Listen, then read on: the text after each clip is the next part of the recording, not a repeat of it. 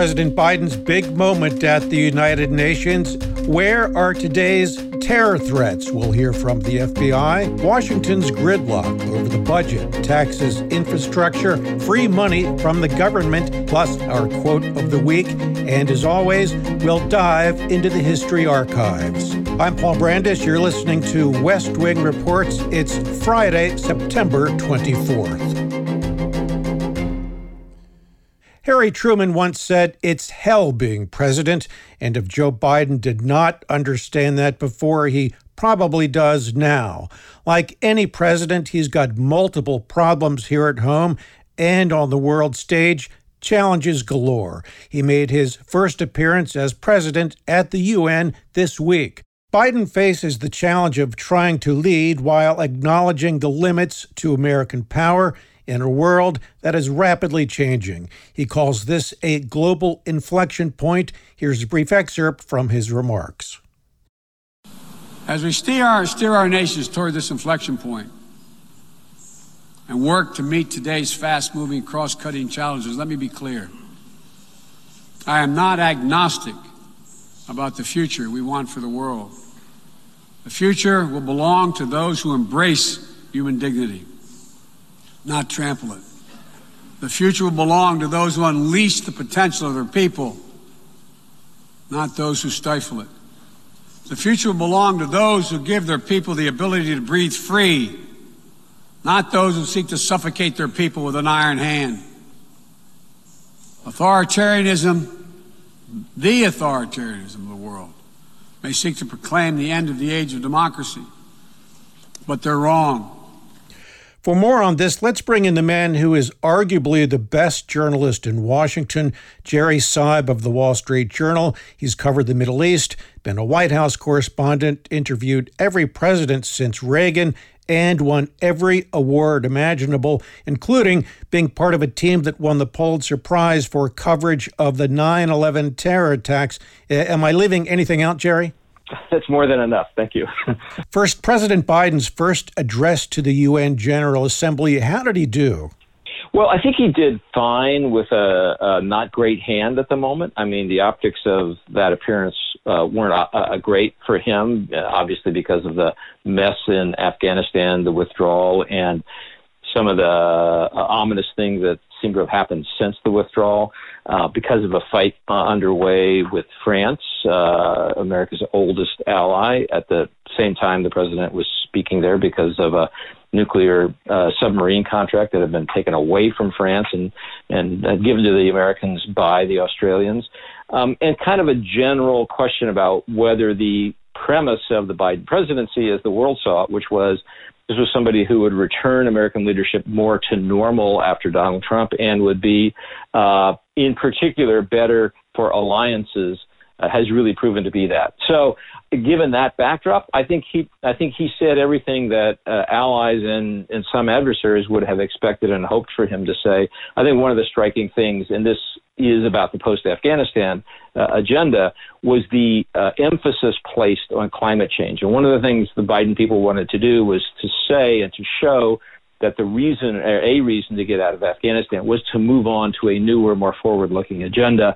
That certainly includes climate change, and you saw and heard a lot of that in the president's remarks. You know, I watched that speech, and then I went through the transcript rather carefully. I don't think he mentioned China by name, but it was clearly an unspoken theme for the president. Here's the question. So the president is clearly trying to reorient America's foreign policy towards one of Chinese containment, if that's even possible at this point. He has angered them by criticizing their human rights record, among other things. At the same time, though, he expects their cooperation on things like climate change in North Korea. Is it possible, Jerry, to both hammer them while expecting their help? You know, that's the great balancing act, not just of the Biden presidency, but probably for the next several decades. Can you have a relationship with China in which you are in competition, but also in cooperation on some fronts without being in confrontation? I mean, that's a lot to load into one bilateral relationship, but that's really the challenge. Because you're right. I mean, there are certain things climate change and the North Korean nuclear program come to mind immediately, where the U.S. can't get what it wants unless it's got some kind of cooperative venture underway with China.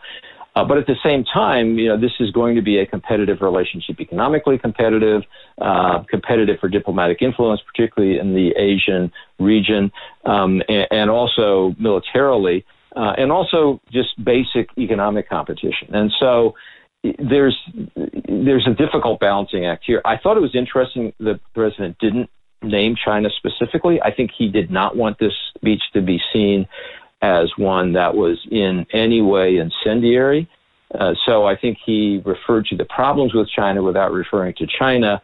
Again, I think he's aware that particularly in Europe, allies want to cooperate in the competition with China, but they do not want to be part of a confrontation with China. And that's the line I think he was walking at the UN. There's one other thing about China that I wanted to ask you. My background is Russia. I spent 5 years working in Moscow, for example, and these comparisons to a new Cold War with China, like we had with the Soviet Union, I just don't think those comparisons are valid. Tell me what you think. And what I mean by that is, the Soviet Union was a giant country, obviously with a population about equal with ours. But from an economic standpoint, they were not a major player. They really had nothing to offer the world other than oil. It's a completely different dynamic with China. I think that's the key thing that people have to keep in mind. Yes, there are Cold War overtones here. But as you say, the Soviet Union was never an economic competitor or an economic partner of the U.S. The whole relationship existed in a competition for military superiority and geopolitical influence. There's some of that in the relationship with China, but none of the economic overtones. We can compete with China, but we also have to cooperate with China economically to some extent. You've seen that in the last few days, by the way. The stock market is rattled by the potential default on loans by a big Chinese real estate company. And if you needed an illustration that this is a codependent relationship in a way the Soviet relationship never was, well, there you have it playing out in real time at the stock market in New York. So that makes it fundamentally different. It also means, by the way, you can't really get into a Cold War because the consequences are probably too great for both sides. And the Chinese know this as well as the Americans.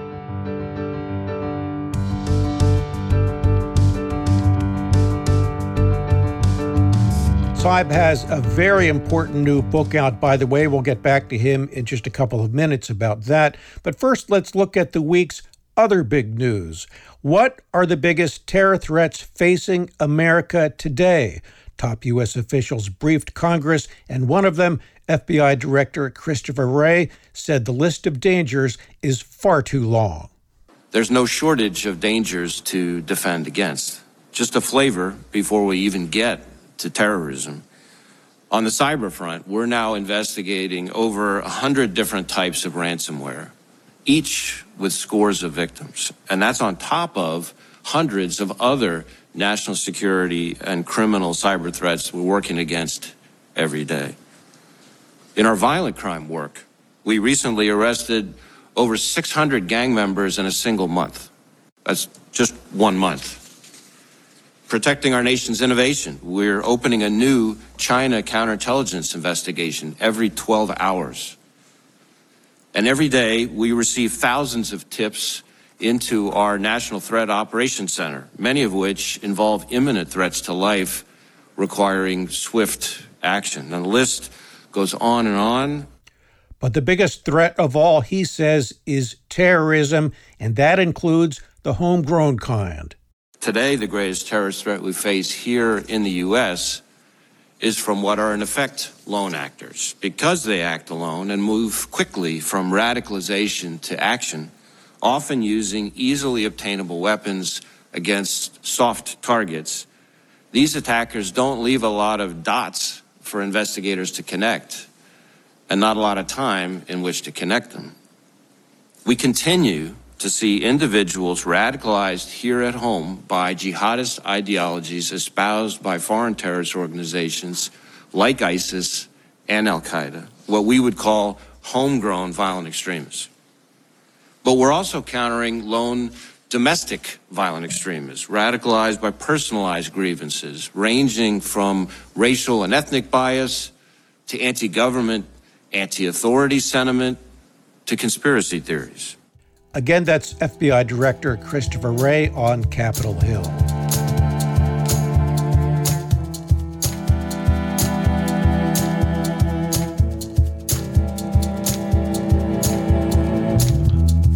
The final item for this week, Washington's gridlock over the budget, taxes, infrastructure. Everything seems stuck. The president's infrastructure bill has passed the Senate, but it's being held up in the House by members of his own Democratic Party. Now, why is this? Because far-left progressives are demanding that Congress first pass the president's $3.5 trillion social spending plan. They've got leverage, and they're using it.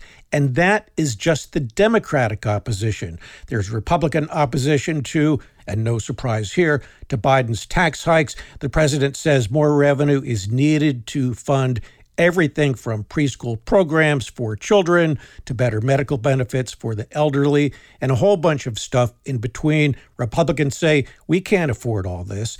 But even without that giant bill, the debt has been shooting up as it does under every president. This is a good example of Washington's hypocrisy and how it can hurt you. Give me a chance to explain here. This sounds kind of boring, but there's something called the debt ceiling. And what that means is that the federal government can only run up so much debt. If the debt hits that debt ceiling, it has to be raised by Congress. So what happens if it's not raised? Well, Uncle Sam has to stop spending, and here's how that can hurt you. Social Security payments, for example, might not go out. U.S. troops and federal civilian workers who work to keep us safe would not be paid. Assistance to veterans could grind to a halt. So would food stamps, which tens of millions of Americans depend on, and more.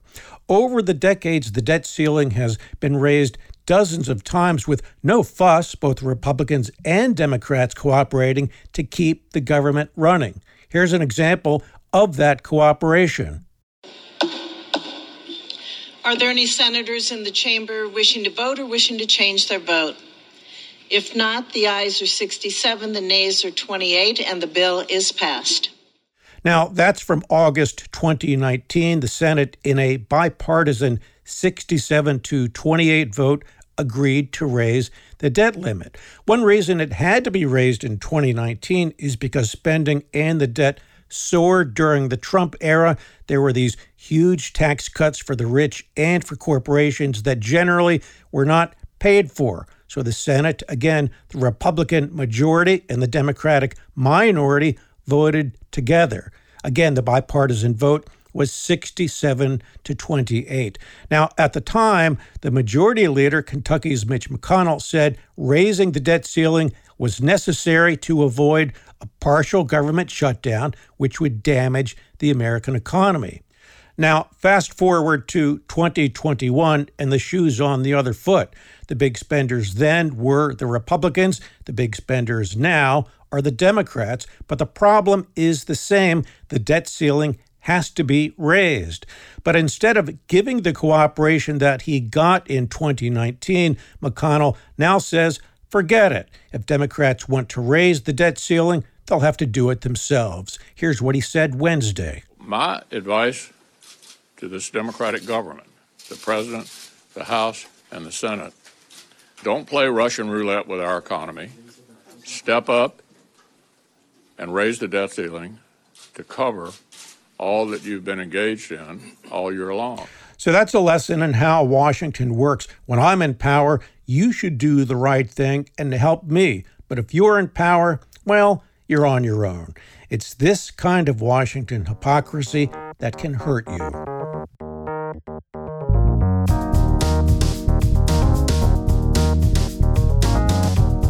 Some money and economic news affecting you. The big summer driving season is over. Gasoline prices remained unchanged from a month ago, about $3.18 for a gallon of regular, AAA says. Now, analysts say prices should fall as temperatures do. You might not know that gasoline is usually more expensive in the summer, not just because of demand, but because it's made of ingredients that won't evaporate in hot weather. Those ingredients typically cost more. Bit of a chemistry lesson there. More Americans than expected filed for first-time unemployment benefits last week, 351,000, says the Labor Department. But overall labor trends, say economists, remain strong. And higher interest rates are on the horizon. The Federal Reserve says it may raise them next year as the economy continues to recover. Higher rates impact everything from mortgages, car and student loans, and all the rest. Higher rates are typically used to keep inflation in check. And I told you earlier about a federal government program that gives you free money. It's true if you qualify and if you sign up for it by October 15th. It's called the Advanced Child Tax Credit Program. Here's how it works. Under something called the American Rescue Plan, which you may recall was signed by the president earlier this year, you can get help, a total of $3,600 for kids 5 and younger, and $3,000 for children aged 6 through 17. Now, this began earlier this year, and the money goes straight into your bank account, but you have to sign up, and a lot of folks have not. There are 3 more payments left for this year, the 15th of October, November, and December. Millions of needy American families have signed up. If you are a lower income family and need help, this could be a huge help. So how to sign up? Go to the IRS homepage, irs.gov. That's irs.gov. And in the right-hand column of the homepage, you'll see something that says, get details on the Advanced Child Tax Credit. Again, go to irs.gov.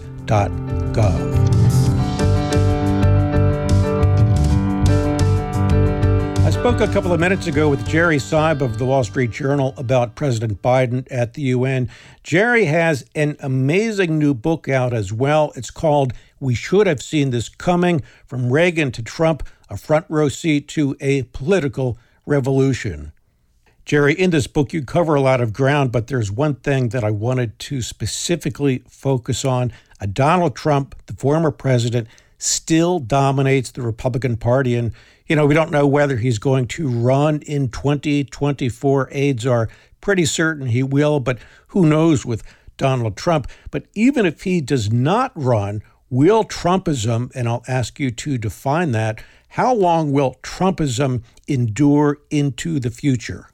I had to write a new introduction for the paperback version of the book that just came out, and I had to address this question. The bottom line I drew there several months ago, which I still think is the correct bottom line, is that Trump himself may or may not dominate the Republican Party for a long time, but I think Trumpism isn't going away. And by that I mean Trumpism defined as a kind of more populist Republican Party, one that's geared more toward the working class, one that has jettisoned a lot of the conservative principles that Ronald Reagan made the heart and soul of the Republican Party: free trade, positive views toward the economic benefits of immigration, international engagement as opposed to neo-isolationism, concern about too much executive power, concern about too much government spending and deficits, all those things that Reagan brought to the table and made central to Republican philosophy, Donald Trump doesn't believe in.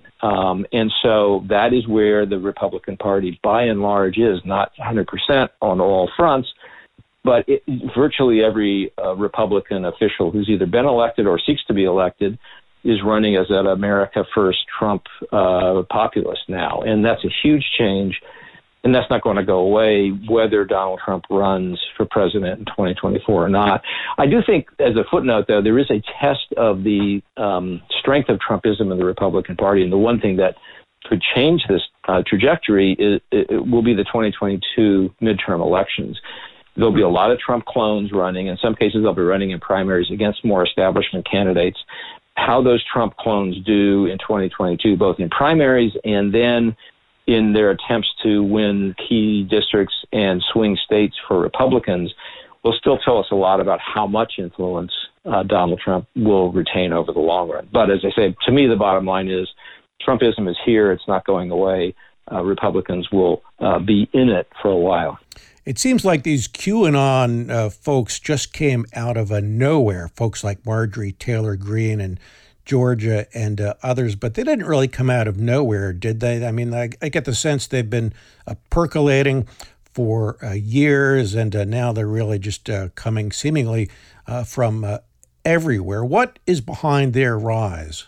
Well, this is the other key point, I think, both to the book and to the current situation, which is to understand that Trumpism didn't come out of the blue from nowhere overnight. The ground was being laid for years. I mean, you saw the precursors with Pat Buchanan in the 90s, with Sarah Palin in the 2000s, with the Tea Party movement, even with the Occupy Wall Street and Bernie Sanders movements on the left to some extent.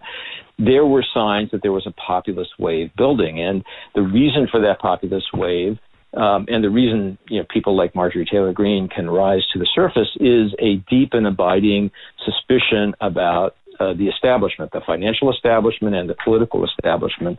This is born of income inequality increasing, the feelings that the global economy isn't working out for the working class the way it is working out for the capitalist class.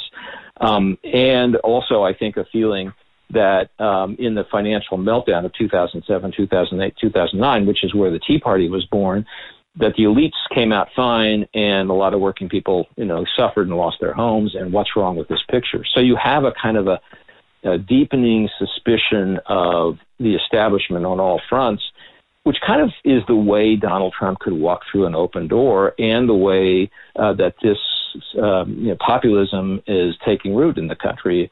Again, that's something Trump took advantage of, but it's not something he created, and it's not exclusive to him. It's going to be there for a while.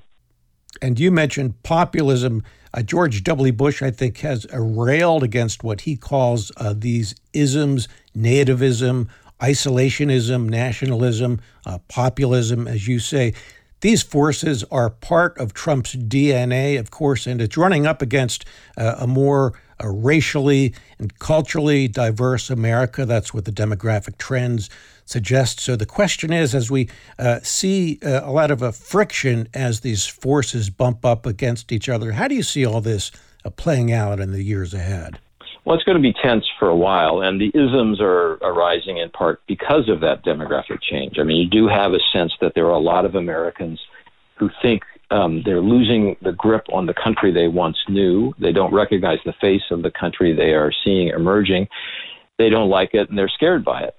This is not the first time in American history that that's happened, but it's happening right now, and I think it's going to produce a fair amount of divisiveness for several years before it shakes out. That is the reason you had such a tense summer in many ways. And the question about the political effects of this is whether demographics are destiny, as Democrats hope, and that the changing face of America works better for the Democrats than it does for Republicans. I'm not 100% convinced that's true. I think that Republicans may have to get to a position in which they stop fighting the demographic changes overcoming the country and start to figure out how to use them, work with them, turn them to their advantage. You saw a little of that when Donald Trump picked up probably 8 percentage points among Hispanic voters in 2020 versus how well he did with them in 2016. I think Republicans increasingly will see that and draw the lesson that they need to work with the new America, not fight the new America, because there's a certain inevitability about it. But right now, this transition is rough and it's messy. The book, again, We Should Have Seen It Coming: From Reagan to Trump, a front row seat to a political revolution. Go out and buy this book. Jerry Seib, a great honor to have you on West Wing Reports. Thank you so much. Totally my pleasure. Glad to talk. Now let's open up the West Wing Report's archives and take a look at what made history this week in the past. In 1939, World War II was underway in Europe, and Franklin Roosevelt asked Congress to amend something called the Neutrality Acts so the U.S. could aid Britain and France. Those countries had declared war on Nazi Germany 2 weeks before, after Nazi Germany invaded Poland. 1957, President Eisenhower ordered federal troops to Little Rock, Arkansas, to enforce the admission of black school students. School desegregation, of course, had been ordered by the Supreme Court in its landmark Brown versus Board of Education ruling 3 years before. To the White House in Washington comes the final verdict on the fateful tragedy which engulfed the nation 10 months ago. In 1964, the Warren Commission released its report on the assassination of President Kennedy. It said that Lee Harvey Oswald, acting alone and with the help of no one, killed JFK. And while everybody knows that Kennedy was assassinated in November 1963, hardly anybody knows that 2 months before, listen to this, he participated in a home movie made by friends in which he was killed. A White House photographer at the time said that JFK wrote the script himself. You can't make this stuff up. Our war on terror begins with Al-Qaeda, but it does not end there. It will not end until every terrorist group of global reach has been found, stopped, and defeated. And in 2001, George W. Bush warned Americans to prepare for a long war against terrorism. Speaking to a joint session of Congress 9 days after terrorists attacked New York and Washington, Bush outlined his plans to combat global terror. He also named Pennsylvania Governor Tom Ridge as the first director of a new cabinet department, Homeland Security. Of Islamic terrorists, Bush said, quote, "We're not deceived by their pretenses to piety," but added that America was not at war with Islam itself. Bush's warning that the war on terror would be long was correct. It frankly will never be over. Want more presidential history? Check out my books on Amazon. I'll sign them for you too. Just shoot me an email, pbrandis@evergreenpodcasts.com. That's PBRANDUS. I try my best to answer all emails. All I ask is that you keep it civil. Also include your full name and town, and thank you. I like to end each week with a quote, something you might find thoughtful. This week's contribution from Abraham Lincoln. He said, quote, "Do I not destroy my enemies when I make them my friends? Think about it." That's all for this week. West Wing Reports is a production of Evergreen Podcasts. Special thanks to C-SPAN and the National Archives for the audio clips. Our producer and sound engineer and designer, Noah Fouts. Executive producers, Michael DeAloia and Gerardo Orlando. I'm Paul Brandis. Thanks for listening. We'll see you next time.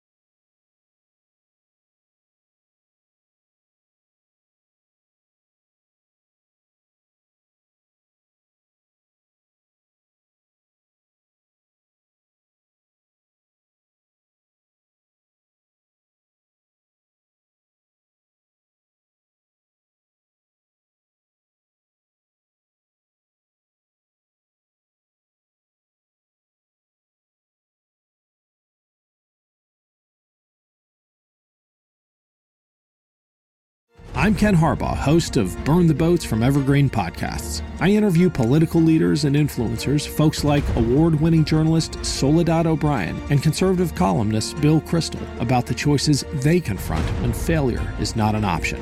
I won't agree with everyone I talk to, but I respect anyone who believes in something enough to risk everything for it. Because history belongs to those willing to burn the boats. Episodes are out every other week wherever you get your podcasts.